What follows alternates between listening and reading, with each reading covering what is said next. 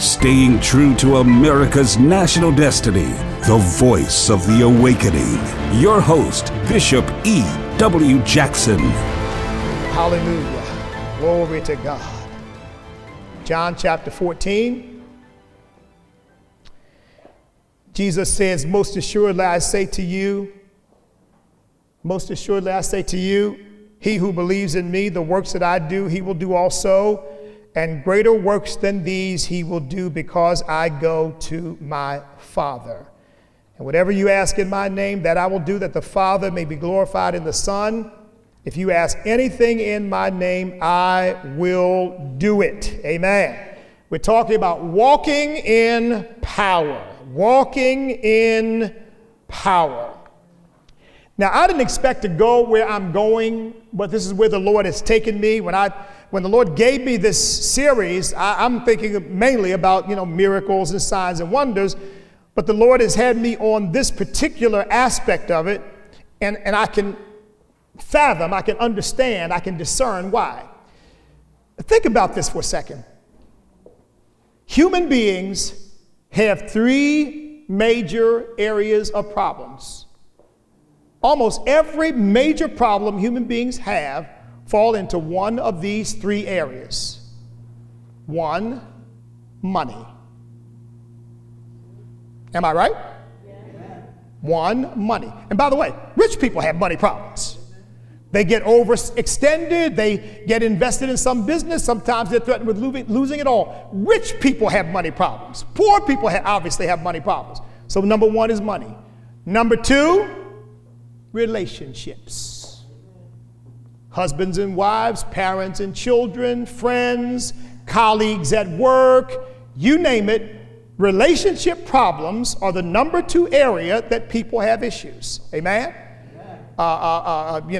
Two people fighting over how to raise children, or two partners fighting over what to do with the money in their business. Two brothers, two sisters fighting over some issue with regard to their parents, or you name it, but relationship problems. Anybody, am I on target so far? Everybody in here has had money problems. Everybody's in here had relationship problems. You know how I know that? Because you're human. You're human. And here's the third big one, health problems. Health problems. Those are the three biggies. Now look, you can think of issues that might arise. You might say, well, I've got a problem with school. The likelihood that your problem with school is probably a problem, it might likely be a problem with money. How am I going to pay my tuition? Or maybe a problem with your professor, relationship. Amen? Amen. Amen. So those are the three biggies. Saints, money is a big problem. It is a big problem for most people. And God has the answer. God has the answer to the money question. And as the Lord brought me back to this, he was reminding me, I need to come back to the strength of this. Because you get into a pattern and you kind of settle into that. I told you all before, so Sister Jackson and I, we don't give a tithe, we give exceedingly more than a tithe. And we kind of settle into that. I just do that so that I don't even think about it, I just do it. But you can sort of settle into something, and before you know it, you're not really applying faith to it anymore. You're just kind of doing it by habit, just doing it by habit. And you always want to remember, wait a minute, this is a faith commitment, and you want to sow your seed, and we're going to come to this purposefully. Purposefully, amen? Amen. Amen. Now we're talking about walking in power. We said there are four things that identified those who follow Jesus Christ. Number one, they were identified with him. Number two, they were relentless. Number three, they were courageous. And number four, what? They walked in power. They were not weak. They were not impotent. They were people of power. Every time, since I've been preaching this series, every time I confront a problem, I find myself coming back to this thinking, now wait a minute, Lord, that's not a big issue. That's not a big problem. We're supposed to be walking in power. We can deal with that thing. Amen? Amen. When I got the news that Minister Rosa was in the hospital, that was the first thing that came to mind. Lord, we're walking in power. We can defeat that thing. Amen? Because we know all problems have ultimately come from Satan. Amen. All problems ultimately have come from him because he's the causer of problems. Amen? He's the cause of problems. All right. When we ended last time, we were talking about supernatural prosperity, and the Lord has brought me back to this. God wants you to prosper, but he wants you to prosper supernaturally. Now, don't get me wrong. When I say prosper supernaturally, that doesn't mean that God is going to drop $20 bills on you from the sky. Because God is going to use human means and earthly means to bless you, but the source and the cause is going to be supernatural. Or for the believer, it ought to be. Amen? It ought to be. Now, we looked at this parable in Luke 12. We're not going back to it right now, but the unjust steward. And just to complete that thought, remember, the man was being put out of his job because he had been a thief. He was basically using his master's money for himself. Probably lollygagging, having a good old time. This much we know. We know that he wasn't putting it aside. He was just playing with it because when he found out he was going to lose his job, what did he say? Oh, I can't dig. How am I going to earn a living now? See, he didn't have any money. He wasn't even smart enough. If he was going to steal it, he wasn't even smart enough to put it aside for himself. So what did he do? He said, you know what I'm going to do? He said, how much do you owe my master? 100 denarii. Write 50. How much do you owe him? You write this much. How much do you owe him? And the master commended him. Now, you think, now, wait a minute. He just fired him for wasting his goods. Now, why is he commending him? What is Jesus trying to teach us here? Because he finally figured out, if I want to prosper, I've got to help others prosper. If I want to prosper, I've got to give to others. If I want to prosper, I've got to help others. I've got to help help make things happen for other people. If I want to prosper. See, and what did Jesus say? Jesus said, you know something? The children of this world are wiser in their generation than the children of light. You know what he meant? He meant they practice principles that will work in people's lives, and the people the principles were made for don't do it. That's what he was saying. This man, this parable of this man is unregenerate. This man is ungodly, but this man is putting a principle to work that was made for the children of God, and the children of God don't use it. That's what he was saying. He was putting a supernatural principle in place that was going to help him. That's why why his master commended the unjust steward. Say, you have done wisely. You finally figured it out, didn't you? My granddaddy used to have a saying. I never met the man, but my father passed it down to me. He said, a tight fist won't let anything get out, but it won't let anything get in either. It's the same principle. Holding and hoarding. I got to have this, and I got to have that, and I need so much, and I need so much. And all you're doing is sowing the seeds of your own financial destruction. All right. Let's go to, actually, that wasn't Luke chapter 12 that I mentioned to you, but let's go to Luke chapter 12 now. Luke chapter 12. And let's look at this. We're going to read verses 16 through 31. See, because God wants us to prosper supernaturally. Now, by the way, I just said you get into a habit. Now, look, our giving has blessed us. Don't get me wrong. It has blessed us. But every now and then you got to come back to this reminder. Okay, Lord, I'm not giving by rote. I'm not giving by habit. I'm giving by faith. Read this with me. 16 through 31, it says, then he spoke a parable to them, saying, the ground of a certain rich man yielded plentifully, and he thought within himself, saying, what shall I do, since I have no room to store my crops? So he said, I will do this. I will pull down my barns and build greater, and there I will store all my crops and my goods. And I will say to my soul, soul, you have many goods laid up for many years. Take your ease, eat, drink, and be merry. But God said to him, fool, this night your soul will be required of you. Then whose will those things be which you have provided? So is he who lays up treasure for himself and is not rich toward God. Now, first thing I want you to notice, did he say it was wrong for this man to be rich? Nope. Did he say this man had too much? Nope. He said the man lost it all because he laid up treasure for himself, but he was not rich toward God. See, people think riches are a problem. Riches are not the problem. The heart is the problem, and what you see those riches, what you see the purpose of those riches as, what you see those riches as being for. Amen? This man had one thing in mind, himself. Same principle as with the unjust steward. Same principle. Me, me, me, me, me, me, me. And ended up with nothing. Now see, this is a truth also in the earthly realm. Because, you know, there are people who are vastly wealthy who lose it all. It's happened many, many times. You think, well, somebody gets so rich they can't lose it all. Yes, they can. Believe me, they can. See, because for one thing, not only can you be separated from, that is, not only can your money be separated from you, but you can be separated from your money. Because let me tell you something. When Bill Gates dies, he's going to be just as poor as the poorest person in an anonymous plot somewhere.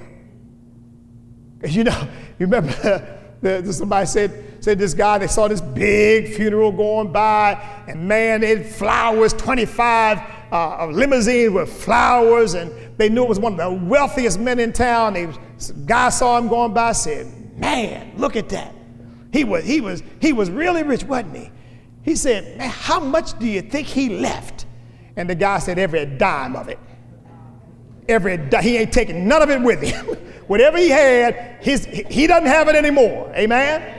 Amen. Amen. But that can happen on an earthly basis too, when we are selfish and not rich toward God. So if you want to prosper in God, you want to prosper supernaturally, don't be selfish.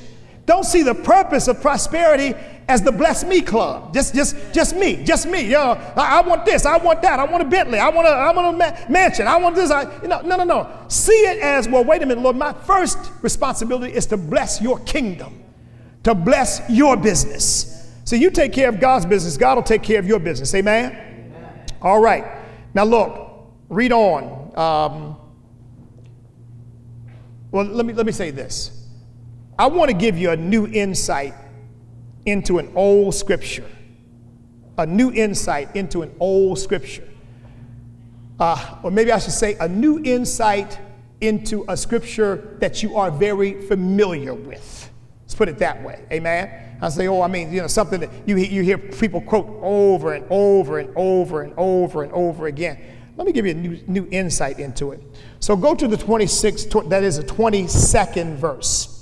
It says, now remember what we just read, right? Now this is Luke's version. Luke gives us, we read this in Matthew chapter 6, but Luke gives us a more complete picture of all that Jesus said with regard to this. So go to verse 22. It says, then he said to his disciples, therefore I say to you. Now, hold on. One famous evangelist used to say, when you see a therefore, you ought to take note what it's there for.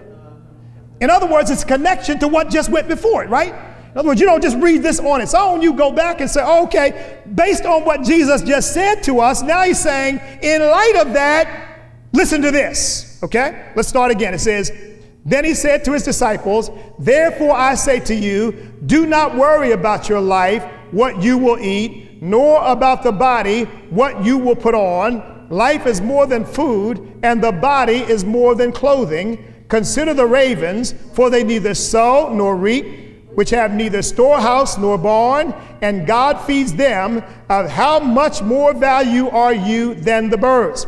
And which of you by worrying can add 1 cubit to his stature? If you then are not able to do the least, why are you anxious for the rest? Consider the lilies, how they grow. They neither toil nor spin. And yet I say to you, even Solomon in all his glory was not arrayed like one of these.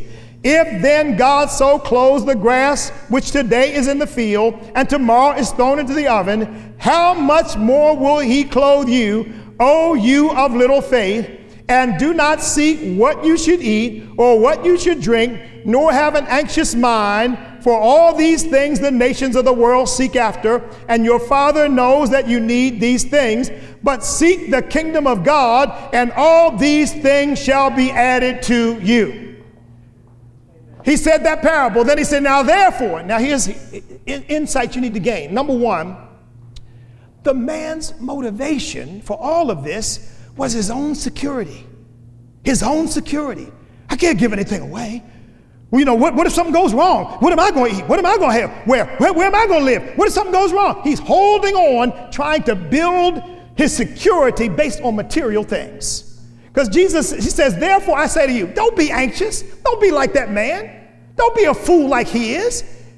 Because look, he's all caught up in taking care of himself. Jesus said, no, look. He said the birds don't have to do that. He says they don't sow or reap. He's not talking about sowing or reaping seed. He's talking about they don't work. They don't work. He said, and God feeds them, and how much more value are you? He said, look at the lilies of the field. They don't toil or spin. They don't work. He said, and yet even Solomon in all his glory was not arrayed like one of these.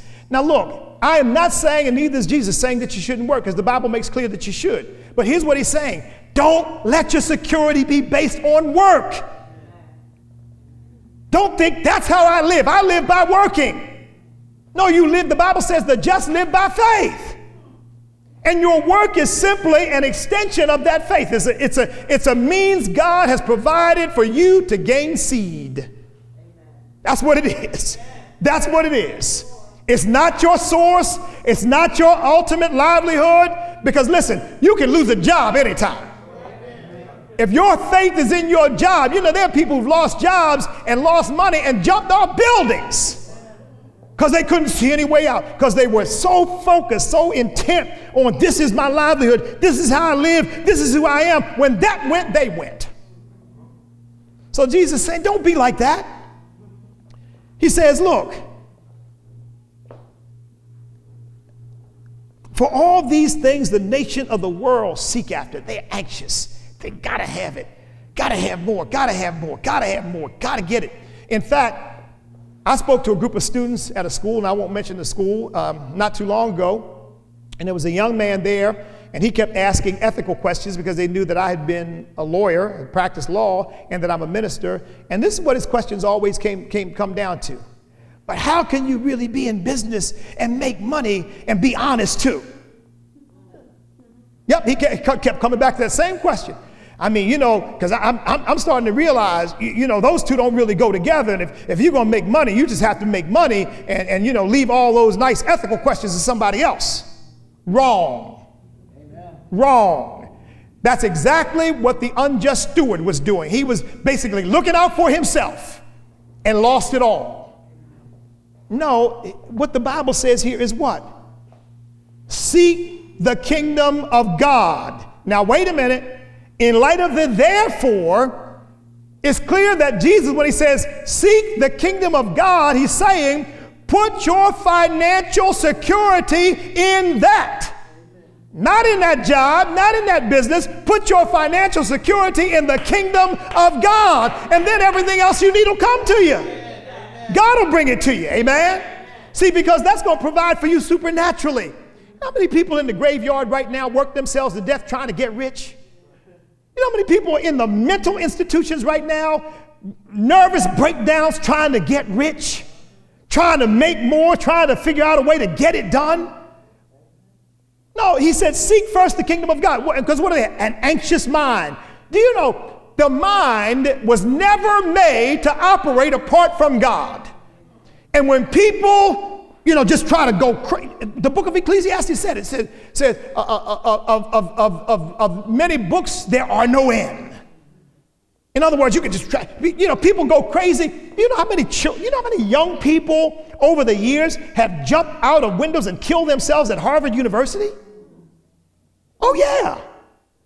Couldn't handle the pressure of all of that study. Now I realize they may have had problems of various kinds, But my point is, the mind was never made to operate apart from the kingdom of God and apart from faith in God. The mind was meant to be submitted to him and to be exercised according to his leadership and his guidance, and not full of anxiety and pressure and fear and, oh, what's going to happen to me? And what if this happens? And what if that happens? I mean, that's the devil. And you know what the devil wants to do? The devil wants to drive you crazy.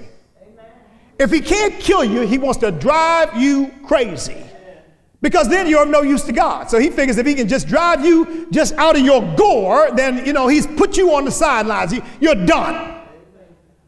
But no, we're not supposed to be anxious about all that stuff. Amen. We're supposed to seek the kingdom of God. Now, if you think of what Jesus has already said here, it says, but seek the kingdom of God and all these things shall be added. That word added means will be given to you and more, and increase to you and more. So everything you need is in the kingdom of God. It's not in your job. Amen? Amen. Your job has an appropriate purpose. It's like I tell you about medical doctors and medicine. It has an appropriate purpose, but you use it with wisdom and discernment and prayer, so that you don't let doctors make decisions for you. Well, you don't let money make decisions for you. You let the Spirit of God make decisions for you. Amen? And then and let the money follow the word and follow the Spirit, rather than you follow the money and try to make the word and the Spirit conform to what you have to think you have to do in order to get money. Praise God. Now, I said, I think last time or maybe the time before, you know, spiritual matters operate according to laws, saints. They're not loosey-goosey, oh, you know, you just never know, and you know, and look, the Lord works in mysterious ways. Yes, he does. But they're mystery to the world, not to us. Amen. The spiritual world is more orderly than the natural world, because the natural world has been polluted by sin, and the spiritual world, the world of the Spirit that God and the Holy Spirit operate in, is perfect. It's complete. There's no problems. There's no issues. Everything works according to how God originally ordained it. You can't say that about the natural world. The only problem with getting the realm of the Spirit to operate in the natural is that when you come into the natural where sin is, it gets resistance. Amen? Amen. It's just like, I said like shadow boxing. Now, I used to box many, many years ago. I can get in the mirror now. I look pretty good. Man, woo, go, you go, EW, you go. But let me get in the ring with somebody who can fight. I might not look so good then.